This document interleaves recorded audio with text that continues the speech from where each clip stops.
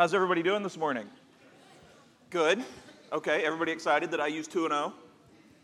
Good. Okay. Hey, wow, somebody is. That's awesome. Oh, good. Okay. So, last week, apparently the highlight of my ministry was a joke I told about the Cleveland Browns and their lack of a football team. Well, not everybody apparently liked it. I ran into Baker Mayfield, who doesn't play there anymore. But he still has friends there, and he was kind of offended because he put a lot of average years there. And I ran into him, and he actually followed me home. Now, luckily, I had some paint lying by, and so I painted an end zone on my door, and he couldn't figure out how to get in. So thank you. Bonus, it keeps out Purdue fans, too. Okay. So today, well, they're not all winners, but that's okay. Today, never mind. I was going to make a rough one, and I'm not going to. This is a Rock Sunday, and Pastor Tim has talked about these before because they're kind of between series, but they're also about the Christian life and what we go through. And preaching is weird. And so there are times that I am in prayer so deeply and so long and looking through every scripture in the entire Bible trying to get inspiration for a sermon. And there are times that it comes to me like during another sermon, like while I'm talking up here, and I have to like quickly make notes after. And this is one of those that I just felt so strongly a couple weeks ago that when I got the chance, I had to talk about it, and it's why. I would imagine this is the question that we most often ask God in different ways. It's why do I have to go through this? Why is suffering allowed in the world? Why does this happen? Why me in some cases? I know that you probably don't know this, but I have a niece, Beatrice. She's 3. She is in the stage, and I love it, and I have her once a week, so maybe if I was 7 days a week, I wouldn't love it as much, but I super love it. And it's this curiosity stage where she's asked why for everything. And we spent like 20 minutes talking about why pterodactyls fly the other day. And it just goes and goes and goes. And I love it because it's fun, and it's pouring knowledge into her. And it's important for us to know, too, that God loves when we ask questions, too, because that means we're seeking the answers. We're going to Him. We're continuing to grow. And so I have scripture from John 11, and you're going to recognize this right away. And I say this all the time. It's about Lazarus. Lazarus is not a very common name, so you probably immediately know what is going to happen. But just kind of go with me on this and try to put yourself in the mindset of Lazarus' family, of the disciples, of the people that are around there as this is going on. So John 11, chapter 11. A man named Lazarus was sick. He lived in Bethany with his sisters, Mary and Martha. This is the Mary who later poured the expensive perfume on the Lord's feet and wiped them with her hair. Her brother Lazarus was sick, so the 2 sisters sent a message to Jesus telling him, "Lord, your dear friend is very sick." But when Jesus heard about it, he said, "Lazarus' sickness will not end in death. No, it happened for the glory of God, so that the Son of God will receive glory from this." So although Jesus loved Martha, Mary, and Lazarus, he stayed where he was for the next 2 days. So, as I said, Lazarus isn't a very common name, so we know where this is going. But right now, imagine being one of the disciples. You know Jesus. You've seen his heart and how he loves completely and forever and 24/7, and it just pours it all out. And he heals people that come up. He heals people who just touch the hem of his garment. He heals people by faith all of the time. And he gets this letter, this impassioned letter, this letter written in grief, in pain, from people that he was close friends with, that he considered family. And as the disciples, they're probably like, man, he's going to run and we got to go. And he's like, we're staying. And it would be such a crazy thing for them. And they're asking themselves why.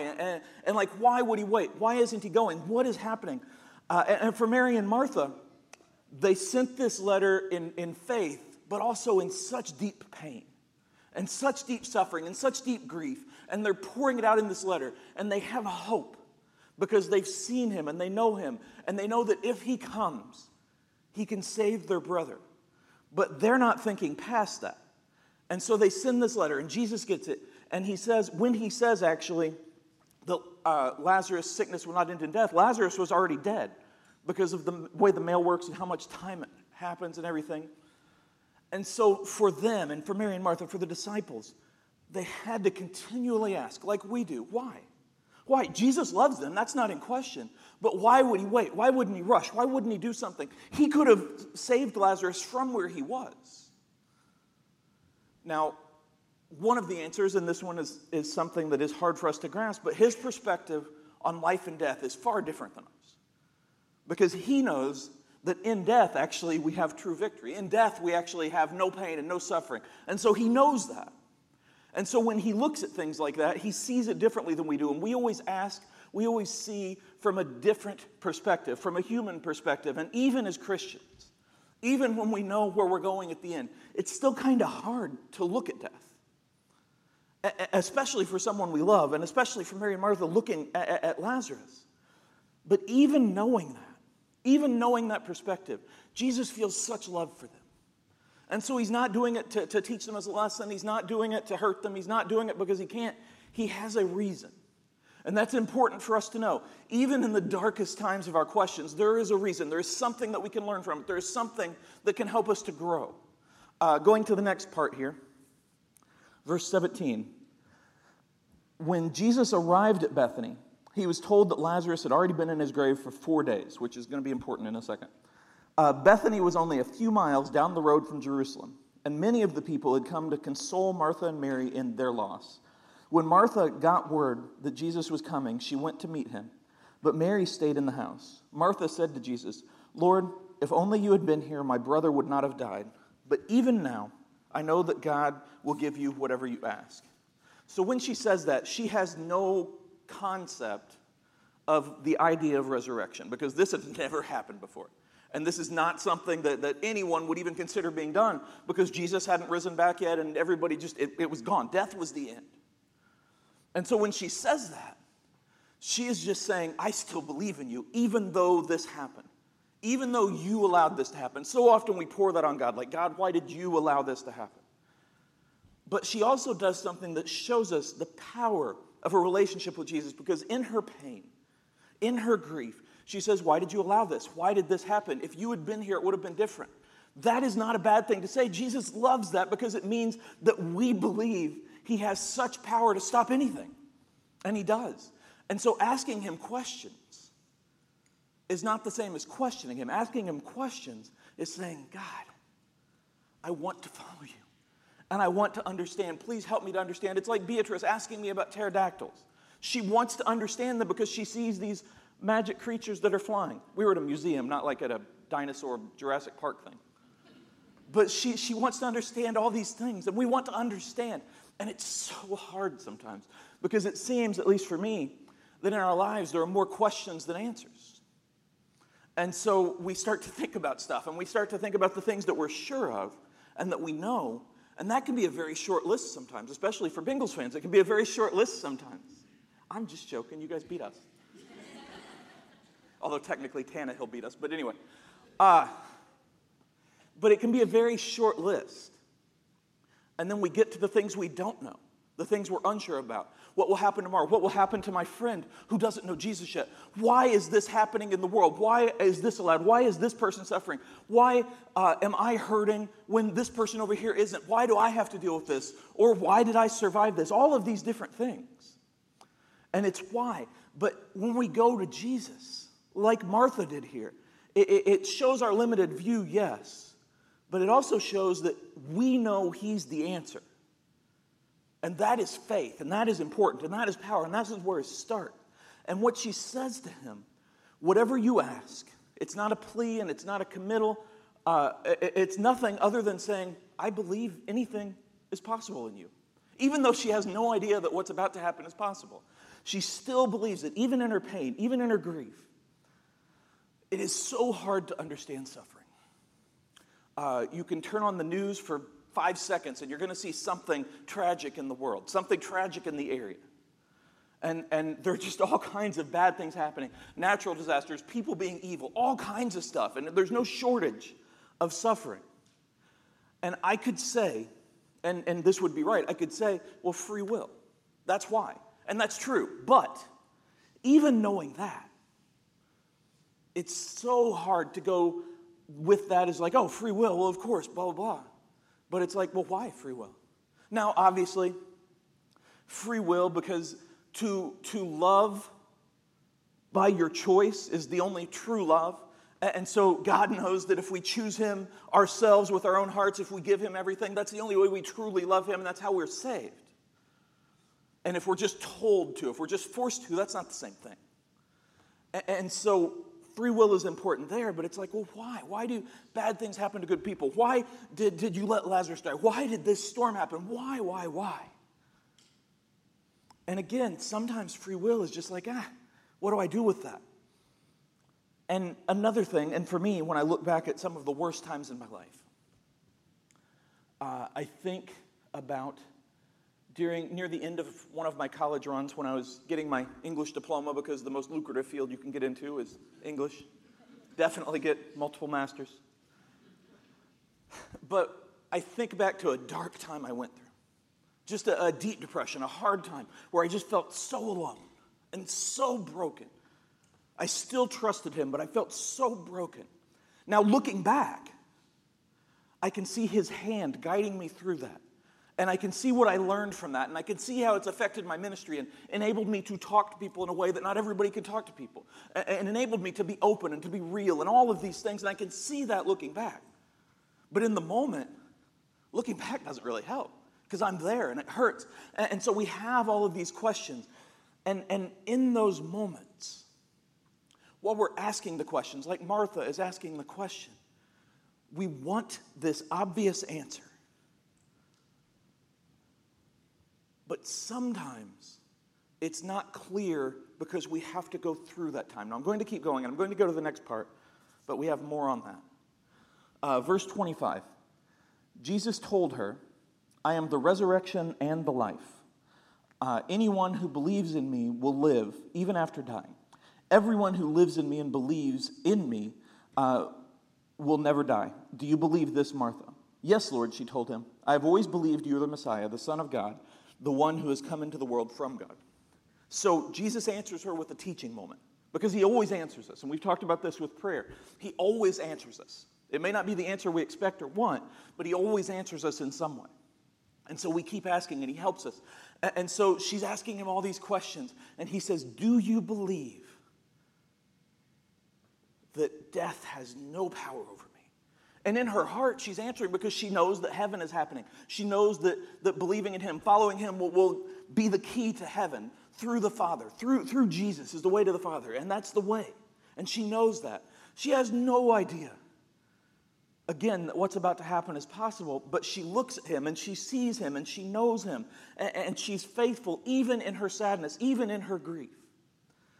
Mary, her sister, eventually finds him, and she says to him, if you'd been here, my brother would be alive. And this is one of those cases where we really wish we had tone in the Bible, because I can imagine my great-grandmother's tone when I occasionally did something that wasn't necessarily what I should have done, once or twice. But if you'd been here, or if you'd only been here, either way, it doesn't matter, because she goes to him in her pain, in her suffering, to ask the questions. And that is so important, because you're going to have questions. We're all going to have questions. The problem, the hard part, the bad part is not in having the questions. It's in just letting them fester and be like, well, whatever. But when we go to him, like her and Martha both went to him, and they talked to him, and they gave everything to him. They weren't angry, but they were in such pain. I have a quote about this. This is from C.S. Lewis, I know. Pain insists upon being attended to. God whispers to us in our pleasures, speaks in our consciences, but shouts in our pains. It is his megaphone to rouse a deaf world. The first thing to understand from this quote from the Bible is God does not cause pain. God does not stand there and be like, you know what, they've been bad for a while, or they've done this for a while, or they need to feel this. He doesn't cause pain, because again, free will. But he can work in it, and he can help us in it. And so I want you to think about all of the good times. Think about the trip to the Super Bowl. Think about everything good that has happened, all of the awesome stuff, when you feel so good and so happy and so in tune. In those times, we don't necessarily think about what's going on in the world. We don't necessarily think about the bigger issues. We're just kind of going. And so it can be hard to hear God's voice. Not impossible, but harder. Because it's like, well, everything's good. I don't really need to go to him right now. I don't have anything. I love him and I pray, and I go to church, but it's like I don't really need anything right now. But then, when the final buzzer sounds and the Rams are holding the trophy, when you lose the job, when you lose a friend, when you get hurt, then your ears are perked up. And his whispers sound like they're coming from a megaphone. And again, he did not cause that to happen, but he knows that in those moments you are listening. We are listening. We are receptive. We are ready because we need answers. And so he comes to us and he tells us and he helps us and he lifts us up. And in that pain, in our seeking, his voice is so clear. And he sees our pain, and he knows that we are at a point to listen finally. And yet, even knowing that we need that to listen, even knowing that that is the best time to get our attention, he still feels what we feel. He still feels for us. One short scripture, John 11:35. In most translations, it's only the 2 words, but this is New Living. Then Jesus wept. Shortest verse in the Bible. Jesus wept. It is such a powerful, important verse. Often it's just used for trivia, like, hey, what's the shortest verse in the Bible? John 11:35. That's a good one. Take that home and use it in Trivial Pursuit or something, for whatever the question is. But it's so important, and this is as theological as anything else in the Bible, because this shows us so much. Even knowing that we need something, even knowing sometimes that the hurt is our fault, even knowing all of that, even knowing what is good, even knowing the perspective of life and death, he still feels for us. He wept with us, for us. He felt their sorrow. He knew for a fact what he was about to do. He knew what was going to happen. He knew that death meant nothing to him. But he still felt with them. He still said, it's okay to ask these questions. It's okay to be sad. It's okay to be hurt. Even knowing that death is victory, he wept. And this shows us that he feels with us. It shows us that he feels for us. It shows us that there is no shame in crying. It shows us that he walks with us, good and bad, through our lives, and he knows what we're feeling. He feels everything we feel. And sometimes it ends there. Sometimes we go through suffering and he feels it with us and we go to him, we ask the questions, he helps us and we start to learn, we start to grow. We deal with the new normal, we deal with everything that had happened and we move on. And a lot of times that's life. Sometimes though, and we're going to go to verse 39, and this is the part you're waiting for. Roll the stone aside, Jesus told them. But Martha, the dead man's sister, protested, Lord, he has been dead for 4 days. The smell will be terrible. Jesus responded, didn't I tell you that you would see God's glory if you believe? So they rolled the stone aside. Then Jesus looked up to heaven and said, Father, thank you for hearing me. You always hear me, but I said it out loud for the sake of all these people standing here, so that they will believe you sent me. Then Jesus shouted, Lazarus, come out. And the dead man came out, his hands and feet bound in grave clothes, his face wrapped in a headcloth. Jesus told them, unwrap him and let him go. How amazing, not just this miracle, but what he says about, God, I know you can do this and I know you already hear me, but this is for their sake. So much is for our sake, to help us, to show us. And 4 days, I said I'd come back to that. In Jewish belief at the time, there was still some hope because, doctors were what they were then. Medicine wasn't great. And so after 1 or 2 days, it's possible that someone could just be in a coma and come back. It's possible that death could be reversed. After 3 days, it was theoretically possible that somebody could be resuscitated or brought back to life through miraculous circumstances. But 4 days shut the door. And that's what they believed. And so Jesus waited 4 days because he's like, doors don't shut to me. And that's such a cool thing and such a powerful thing.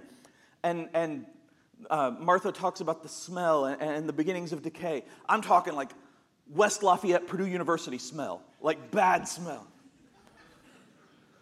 I'm talking like baby diaper multiplied by 10 smell. And she's worried about that. And she's like, I don't know what's going to happen.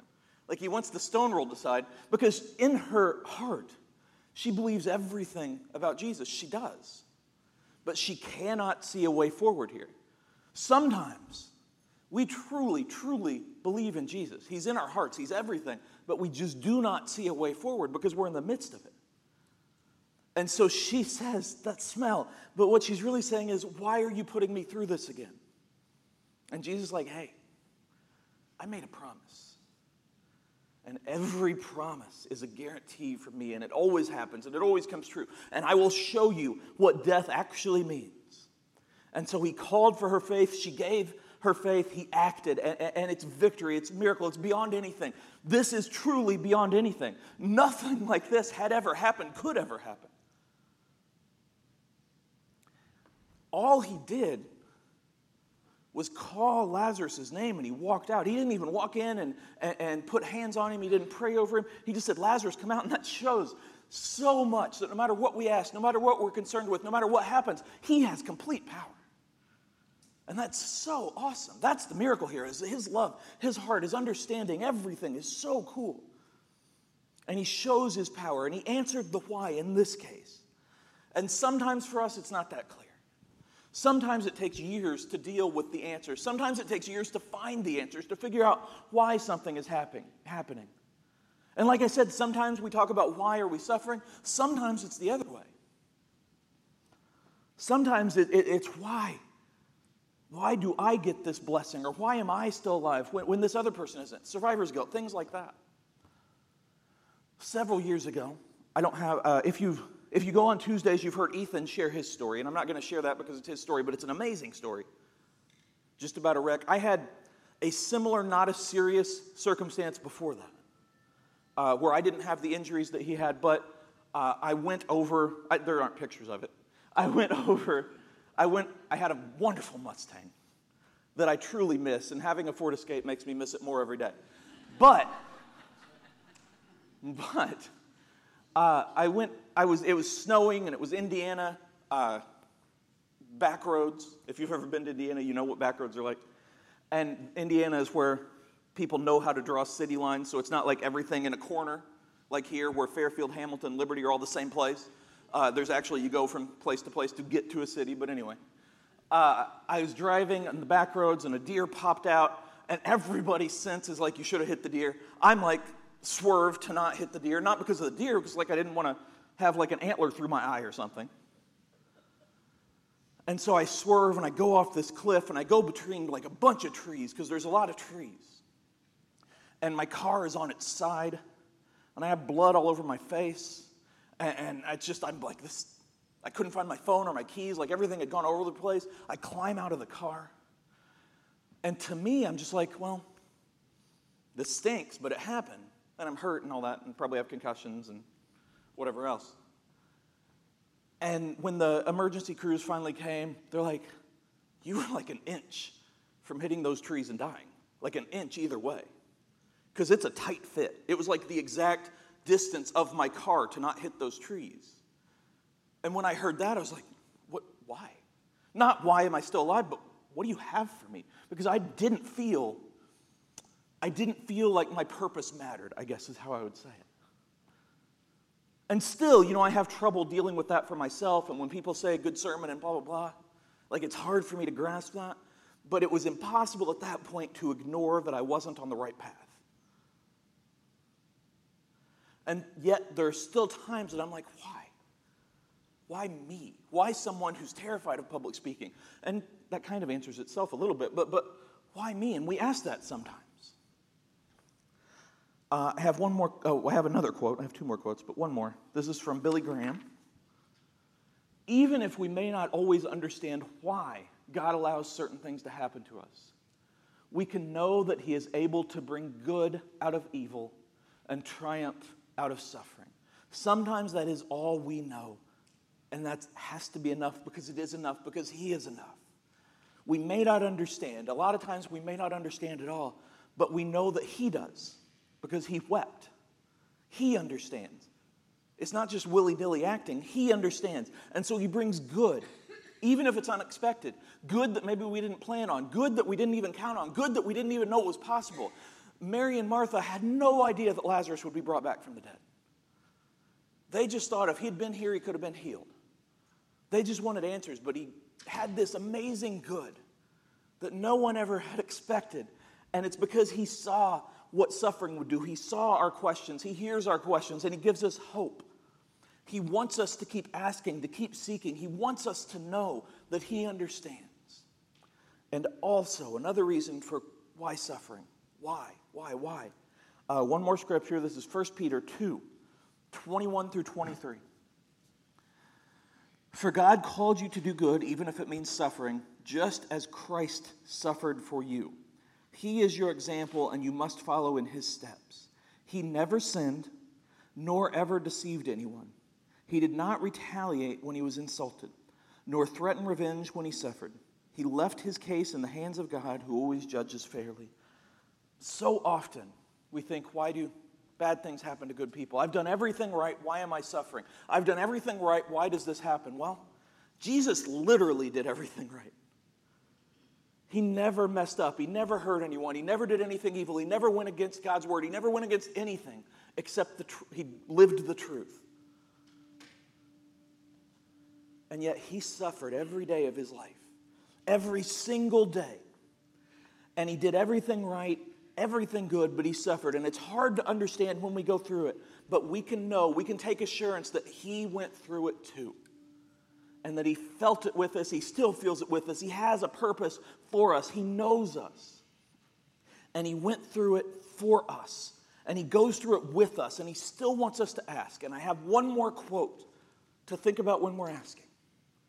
Sometimes I want to ask God why he allows poverty, famine, and injustice when he could do something about it. But I'm afraid he might just ask me the same question. I read this, and it hit me. To quote this generation, which has awful slang, it hit different. It's an amazing statement, because so often we ask God, why does my toe hurt after I stubbed it, while someone near us has fallen down a hole? It's not to say that our suffering doesn't matter, because it absolutely does. And the smallest thing that we suffer, he feels with us, and he wants us to take that and move forward. But so often we ask these questions. We ask why, while ignoring someone else asking us the same thing. So often we see the problems and we ignore the solutions. So often we want peace, but we don't give it.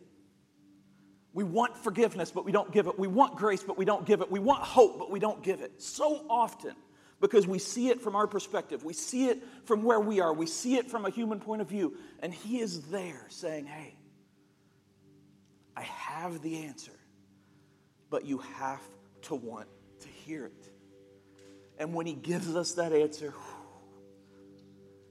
and I tell you, no matter what it is that you're questioning, no matter what struggles you have, no matter what you're going through, no matter what whys you have, he has the answers, and he will listen over and over again to your questions, and he will walk with you in the suffering.